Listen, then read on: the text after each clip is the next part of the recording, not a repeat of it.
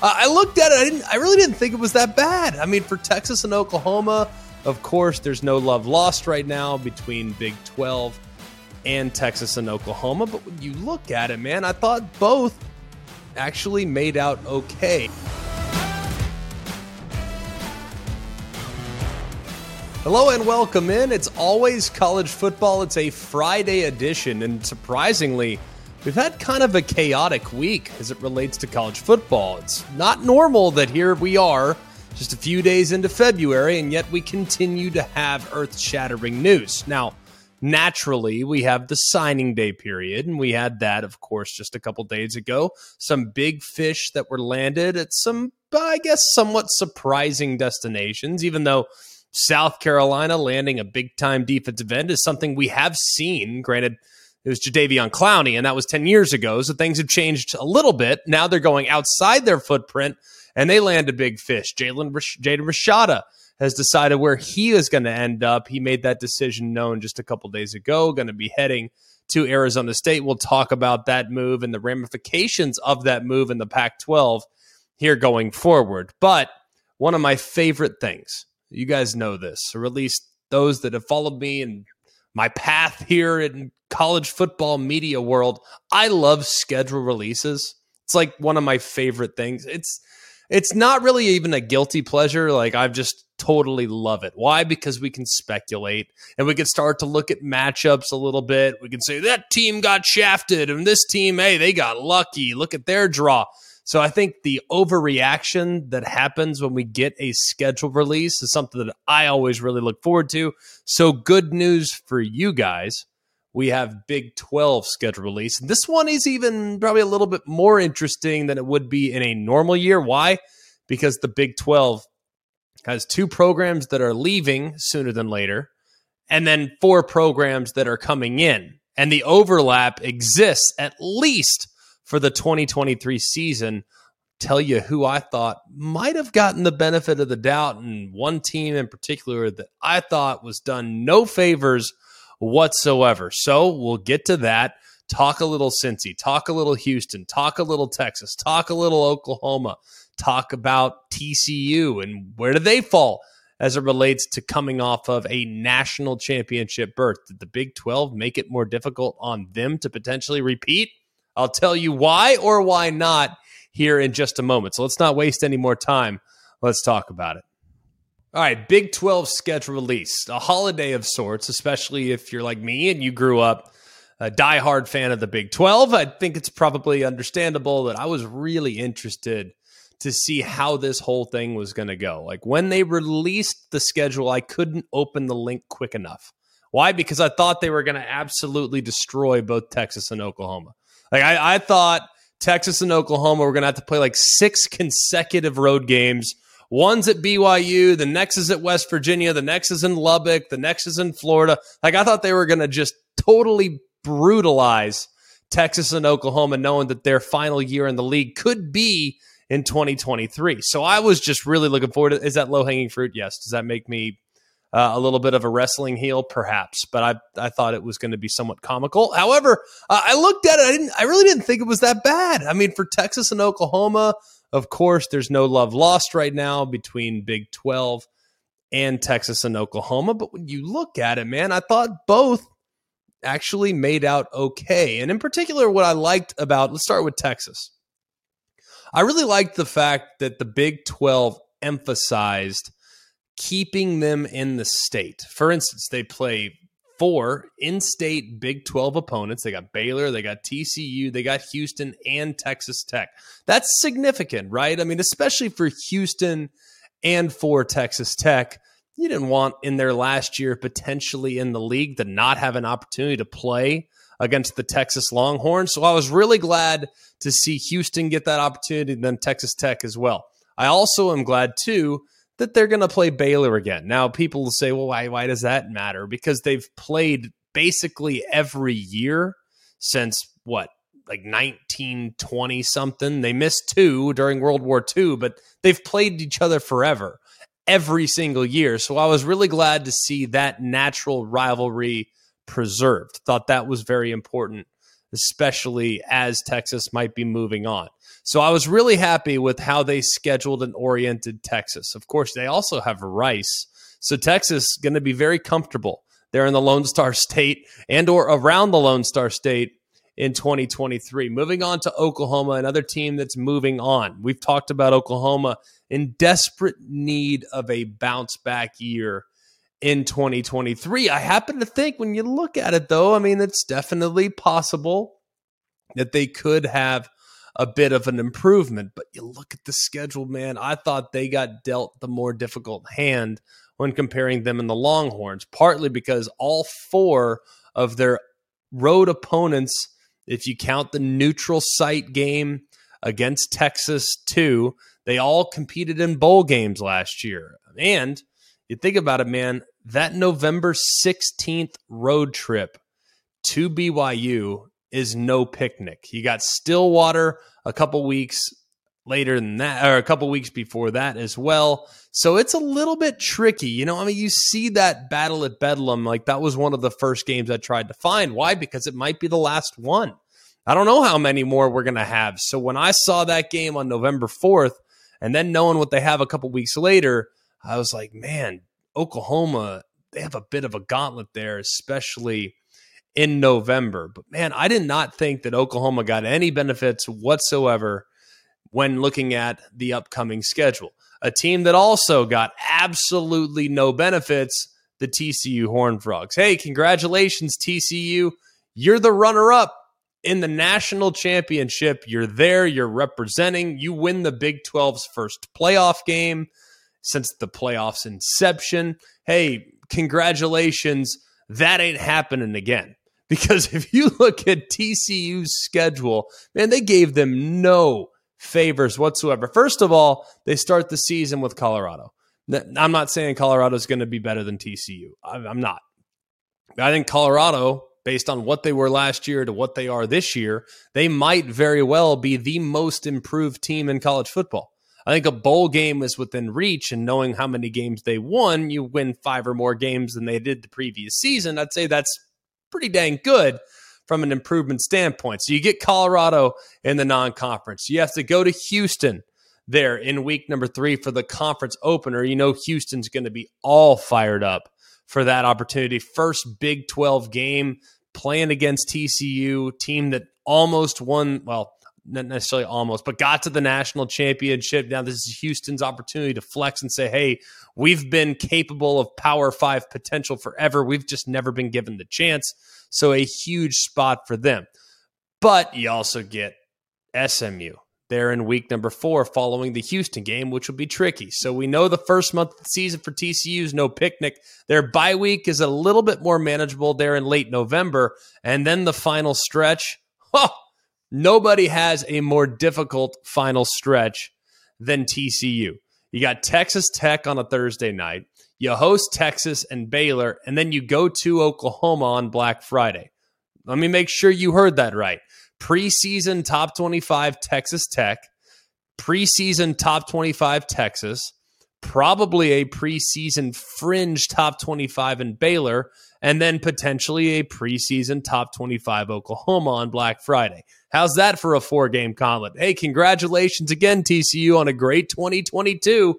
Good luck repeating, because we're going to make it as difficult as humanly possible on you specifically. Moving to a couple of newcomers. Was very interested to see how it all kind of worked out.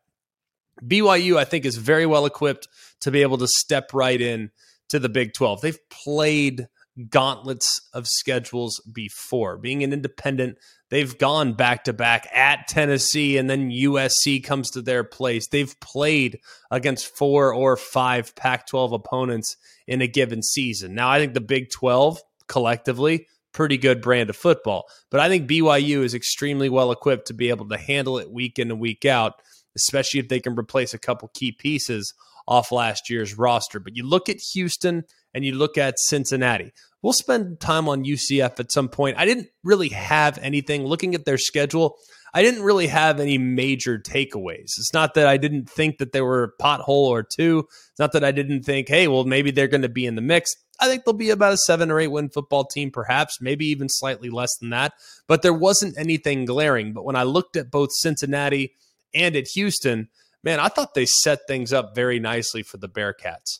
I mean, Cincinnati is in a pretty good spot when you look at what they have in their first year in the Power Five. Now, they get 3 newcomers. They are not scheduled to play TCU. They're not scheduled to play Kansas State. They're not scheduled to play Texas or Texas Tech. Like I talked about, man, all 4 of those teams are likely to be in the preseason top 25. Those 4 teams last year combined to win 39 games. To have all those teams off the schedule is very significant, obviously, when you look at what Cincinnati has. They also play all 3 of the newcomers to the league. Now, look, I have a ton of respect for BYU, a ton of respect for Houston, and a ton of respect for UCF, but they haven't been in the Power 5 before. So when you open up your schedule by playing 3 teams that have never really run this type of gauntlet in the past, it's a pretty good situation for Cincinnati and for first-year head coach Satterfield. I think he's going to do a good job there. I do. I'm cautiously optimistic, and I'm even more optimistic upon seeing their schedule release. I think they have a chance to make a little noise. I'm not saying they win it. I'm not saying they win the Big 12, but I think they have a chance to make a little noise there, especially in the 8, maybe even 9 win mark, given how they've been built in years past. And then on the other side, as far as the newcomers are concerned, I thought Houston had a very difficult draw. Now you're going to say, well, why? They don't even hardly leave the state of Texas. I mean, they play their first 7 games in the state of Texas and travel just twice outside the state. They go to Kansas State on October 28th, but I happen to think that's one of the most difficult road trips you can have in the Big 12. And then they go to UCF. That'll be on November 25th. So October 28th, road trip to Manhattan, Kansas. And then obviously late in November, a road trip to the Bounce House against UCF, but against a program that they're obviously very familiar with, given they've been competing for American Athletic Conference championships for the last handful of years. I thought they ended up with a very difficult draw in the Big 12. But you don't have BYU, you don't have Oklahoma, you don't have Kansas, and you don't have Iowa State. But still, I thought Houston, as far as all the newcomers are concerned, got dealt a somewhat difficult hand. This podcast is proud to be supported by Jets Pizza, the #1 pick in Detroit-style pizza. Why? It's simple. Jets is better. With the thickest, crispiest, cheesiest Detroit-style pizza in the country, there's no competition. Right now, get $5 off any 8-corner pizza with code 8SAVE. That's the number 8, SAVE. Go to jetspizza.com to learn more and find a location near you. Again, try Jet's signature 8-corner pizza and get $5 off with code 8SAVE. That's the number 8, SAVE. Jet's Pizza. Better because it has to be. Hi, it's Mike Greenberg letting you know ESPN Bet is ready to take you through all the biggest sports moments this spring. The official sportsbook of ESPN has exclusive offers and markets from Scott Van Pelt, Stephen A. Smith, and me, plus many more. From the playoff intensity to finally getting out to the ballpark, there's no better time for sports fans. Sign up today. New users get a bet reset up to $1,000 in bonus bets if your first bet doesn't win. Download ESPN Bet today. What a play. Must be 21 plus and present in select states. Gambling problem? Call 1-800-GAMBLER. Terms and conditions apply. See app for details. All right, moving forward now, getting into your mailbag questions a little bit. Look, if you're a Big 12 fan and we didn't get to your team's full schedule, I promise you we're going to get there. So believe me, I hear you, West Virginia fans. Believe me, I hear you, UCF fans. We're going to get there, okay? But those were the notable takeaways. Those were the notable takeaways upon initial evaluation. So don't worry, we got tons of time to be able to break down what your team might do between now and when things get kicked off in late August, early September. So we're going to turn our attention now to the mailbag. And if you want to have conversations about your team, hit us up in the mailbag. Always collegefootball@gmail.com. And you can hit us up in our social media. Always CFB on both Instagram and on Twitter. So if you have a question, you can distribute it there as well. We'll get into the show. We're going to do more and more mailbag questions as we move forward in the off season. So we'll stop wasting your time. Coobs, what do we got in the bag today? All right, first one comes from John in Boulder. Is there any serious consideration by the numbered conferences, Big 10, Big 12, Pac-12, to changing the conference name to get away from the number of teams, which seems to be in flux? It would be very odd, right? I mean, it's never really bothered me. When I think about the Big Ten, it's had 11 members for a really long time, right? I mean, like when you think about the Pac-10 back in its inception, it expanded to the Pac-12. It made sense. I mean, hey, these are the Pacific Athletic Conference 12 teams. Like that makes sense. The Big 12, when it had 12 members, it made tons of sense. When they were the Big 8, like I, for one, now I'm so comfortable with the brand, I don't really care about the number. Like it's the Pac. It's the Big 12. The Big 12, I know who the Big 12 is. And for the record, when Texas and Oklahoma leave, if they stay put where they're at, they're going to have 12-member institutions. So they're going to be back to the correct number. It's the Pac-12 right now with where they currently sit that's completely skewed. And then the Big Ten, naturally, they're going to be expanding to 16 teams. So they're going to be completely skewed as well. But like I said, the Big Ten has always had the wrong number next to their name. Well, at least in my memory as a college football fan, I know Penn State, when they joined the league or whatnot, like I don't remember what year that was, nor do I particularly care. The Big Ten is the Big Ten. It's just those leagues and those schools are synonymous with Big Ten, whether the number's correct or not. It'd be interesting to see if the Pac-12 adjusts. I think that going back to the Pac-10 would feel strange, but then again, they were named that for a very long time. I wouldn't push back if that's the direction they wanted to go. All right, next one comes from John in Nashville. With no divisional play in the ACC this year, do you think they scheduled Clemson and Florida State in September, hoping to see a rematch in December? And will this set the tone for conference schedules in the future? You know, I always feel like, especially whether it be the Big 12 is probably the best example, the Pac-12 this year, I guess to a certain extent, I've always tried to kind of figure out, all right, what's the thought process here? Because the world's worst situation that you can have is to have, for instance, let's use the Big Ten as an example, and don't freak out when I say this, because Big Ten fans are already like a little bit sensitive, like we're taking a shot at them. I'm not, but I think the worst possible scenario for the Big Ten would be for Ohio State and Michigan to play in consecutive weeks. Like that to me would be very, very disappointing. So whatever they need to do to adjust the schedule, if those are the two best teams, and I know they always play on rivalry weekend, and that needs to be protected, in my opinion, because rivalry weekend is sacred in our world, and they should not do anything to adjust. But I can understand if they wanted to move it earlier in November, because in all likelihood, those are going to be the two best teams in the Big Ten, and you want to avoid them playing in consecutive weeks. I would understand it. I would. I totally get that. But I looked at the ACC schedule. I understand the thought process, why you're thinking, yeah, well, Florida State and Clemson, they're going to try to make sure that game happens, and they don't want to back it up. Like, I actually didn't feel like there was any ulterior motive, because if you look at where Clemson is, for instance, right now, and Clemson, of course, won the ACC. They have dominated the ACC for quite a while now, but I don't think they go into this season with a ton of, without question, they're the best team in the ACC. And Florida State, while I'm super optimistic about what they've been and how far they've come, and how much progress they showed this past year, assuming they're now all of a sudden going to be at worst the second best team in the ACC is a little bit difficult for me to forecast. The ACC, if anything, has been insanely unpredictable, and has been for at least outside of who's going to win the championship. Who's playing in the championship is the part that has been ridiculously unpredictable. Now, that might change a little bit as they abandon divisions, and I think it will strengthen their championship game. Why? Because the Atlantic against the Coastal were not comparable, that they weren't even close.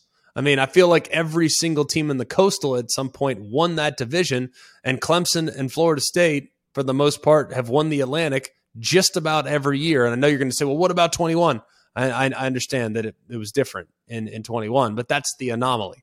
So I look at it, I'm going to be very interested in kind of seeing how both those teams fare. But no, I don't think that there was some ulterior motive when it came to the ACC scheduling model to say, hey, if we can get these two teams to play here, maybe we can get it again a couple weeks later. I didn't have that takeaway, not at this point at least.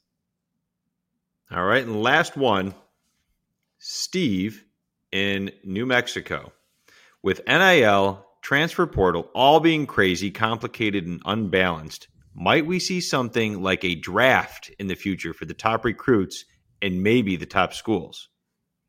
Yeah, I mean, I've obviously people have pitched this idea in the past where your rights would be declared in a draft situation as compared to being able to choose where you want to go to school.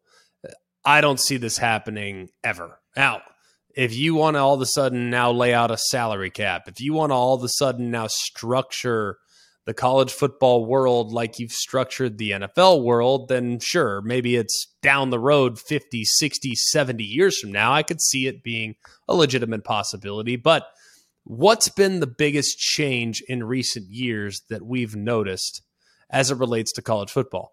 It's not necessarily NIL. It's not necessarily transfer portal. It's player rights. And that's been probably the biggest change that we've seen. Players being able to exercise their right to choose. Players being able to exercise their right to earn money based on their name, image, and likeness. Players being able to move freely upon graduating.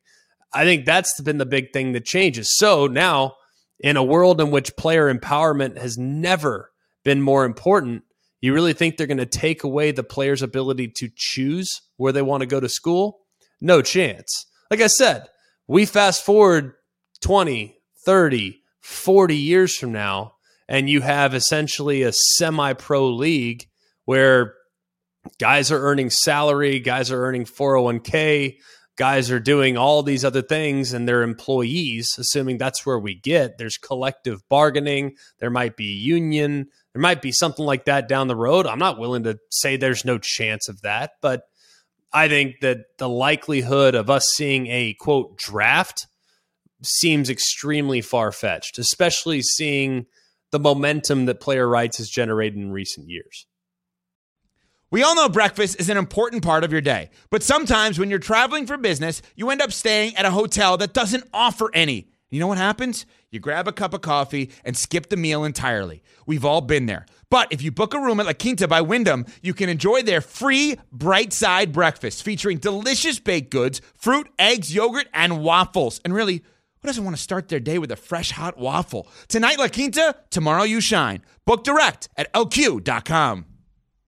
When you need mealtime inspiration, it's worth shopping Kroger, where you'll find over 30,000 mouth-watering choices that excite your inner foodie. And no matter what tasty choice you make, you'll enjoy our everyday low prices, plus extra ways to save, like digital coupons worth over $600 each week. You can also save up to $1 off per gallon at the pump with fuel points. More savings and more inspiring flavors make shopping Kroger worth it every time. Kroger, fresh for everyone. Fuel restrictions apply. All right, final thought. The long saga that has been Jaden Rashada's recruitment has finally come to an end just a couple days ago on signing day, announcing that he is going to attend Arizona State. Now, look, we haven't talked a ton about the Jaden Rashada situation. There have been plenty of shows that have opined at length about the problems surrounding Jaden Rashada's recruitment, about how bad it was for Florida to make a promise and for how bad it was for Jaden Rashada to expect. It's like the way I viewed it from the very beginning is, one, the numbers that I heard, quote, 13 million, were completely asinine. They weren't even remotely close. Supposedly that if he won 4 Heisman trophies and 4 national championships in consecutive years, the number might get close to 13 million, but it was incentive based in some ways. So that's the way it was explained to me. How accurate is that? I don't know. I don't particularly care. Here's what I'm interested in right now, though, is after all of this went down, and the Gator Collective and Jaden Rashada's family not being happy with how things were going to turn out and the possibility of there being some type of lawsuit and breach of contract. Like, where are we getting in college football when it gets to the point in which lawyers are the ones that are determining whether or not money's actually going to happen? Like, it's mind blowing to me. I don't really like talking about it because I think it turns off a lot of people. Look, you might love it. It doesn't really bother me because when toe meets leather, like, we're still playing and the game's very similar. Like, guys still compete every Saturday. I love the game itself. All the NIL related discussion is not really my thing, so I don't really dive headfirst into it. But I think that at some point, man, if we're looking at a situation where guys are making $13, $14, $15 million, first of all, it's not happening. Like, I know for a fact that the highest paid quarterback in the portal is going to make about $1 million. And that's an established starter, a guy that's played. I've heard the average going rate for a Power 5 starter is about $250,000 for the season. So where we're getting these $8 million, $10 million, $13 million numbers, I'm not sure they're what you think they are. Now, plenty of guys are doing very well, but those guys are still kind of in the minority as it relates to what they can actually earn from a recruiting standpoint. So that's one thing to say. As far as Jaden Rashada's play on the field, I hope he's really good. I think he's going to a really quarterback-friendly offense, but because of how this all kind of unfolded, you hear that $13 million, and if he ever plays like a 3-star or a 2-star, people are going to completely overreact, and all they're going to talk about is what his, quote, NIL value was, or what it could have been, or what people thought it was, or whatever. I think people are going to definitely overreact to his ability. Regardless, if he throws an interception, people are going to bring up that $13 million number. So I'm hoping that this can kind of put that whole scenario to bed, man. I'm over the conversation. The guy hasn't even played a snap, and people are saying he's a bust. Why? Because he commanded $13 million? I don't know. To me, it feels absurd. So I'm really anxious to see what he's going to do. And I'm also interested. Arizona State now has become a little bit more fascinating as far as their quarterback derby is concerned. Now, you look at the roster, they got holes. They got major holes. Kenny Dillingham, I think, is going to provide some energy and knows how to get it done. And I think Jaden Rashada's recruitment is fairly significant in establishing, hey, man, this is where you can go. You can be a big-time player and go to school at Arizona State. We've seen it happen before, and we've seen plenty of guys choose it before, but not under this regime. So that'll be very interesting as well. So I think it's going to be fascinating to watch this quarterback derby. You got Drew Pine, established guy that has played already at Notre Dame for a number of different starts, had some moments this year, but also had some disappointing moments as well, limited from a physical skill set standpoint, but still a guy with experience that's smart, that will know how to operate the offense going against a hotshot freshman.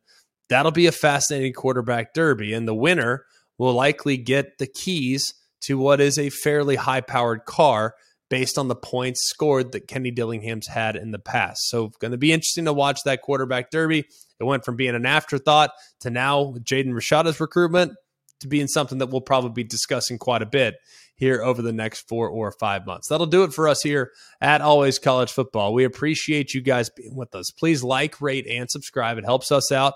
It helps the show out.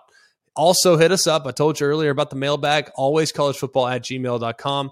On our social media platforms, always CFB on both Instagram and on Twitter. So we appreciate you guys very, very much, and we look forward to being back again next week with a whole laundry list of topics that we still need to get to and plenty more of your questions in the mailbag. For Jack Foster and Mark Kubiak, I'm Greg McElroy. We hope you have a wonderful day, and remember, it's always college football. Hey guys, it's Greg McElroy. Thanks for watching Always College Football. Make sure you like, rate, and subscribe to ESPN's YouTube channel and wherever you listen to your podcasts.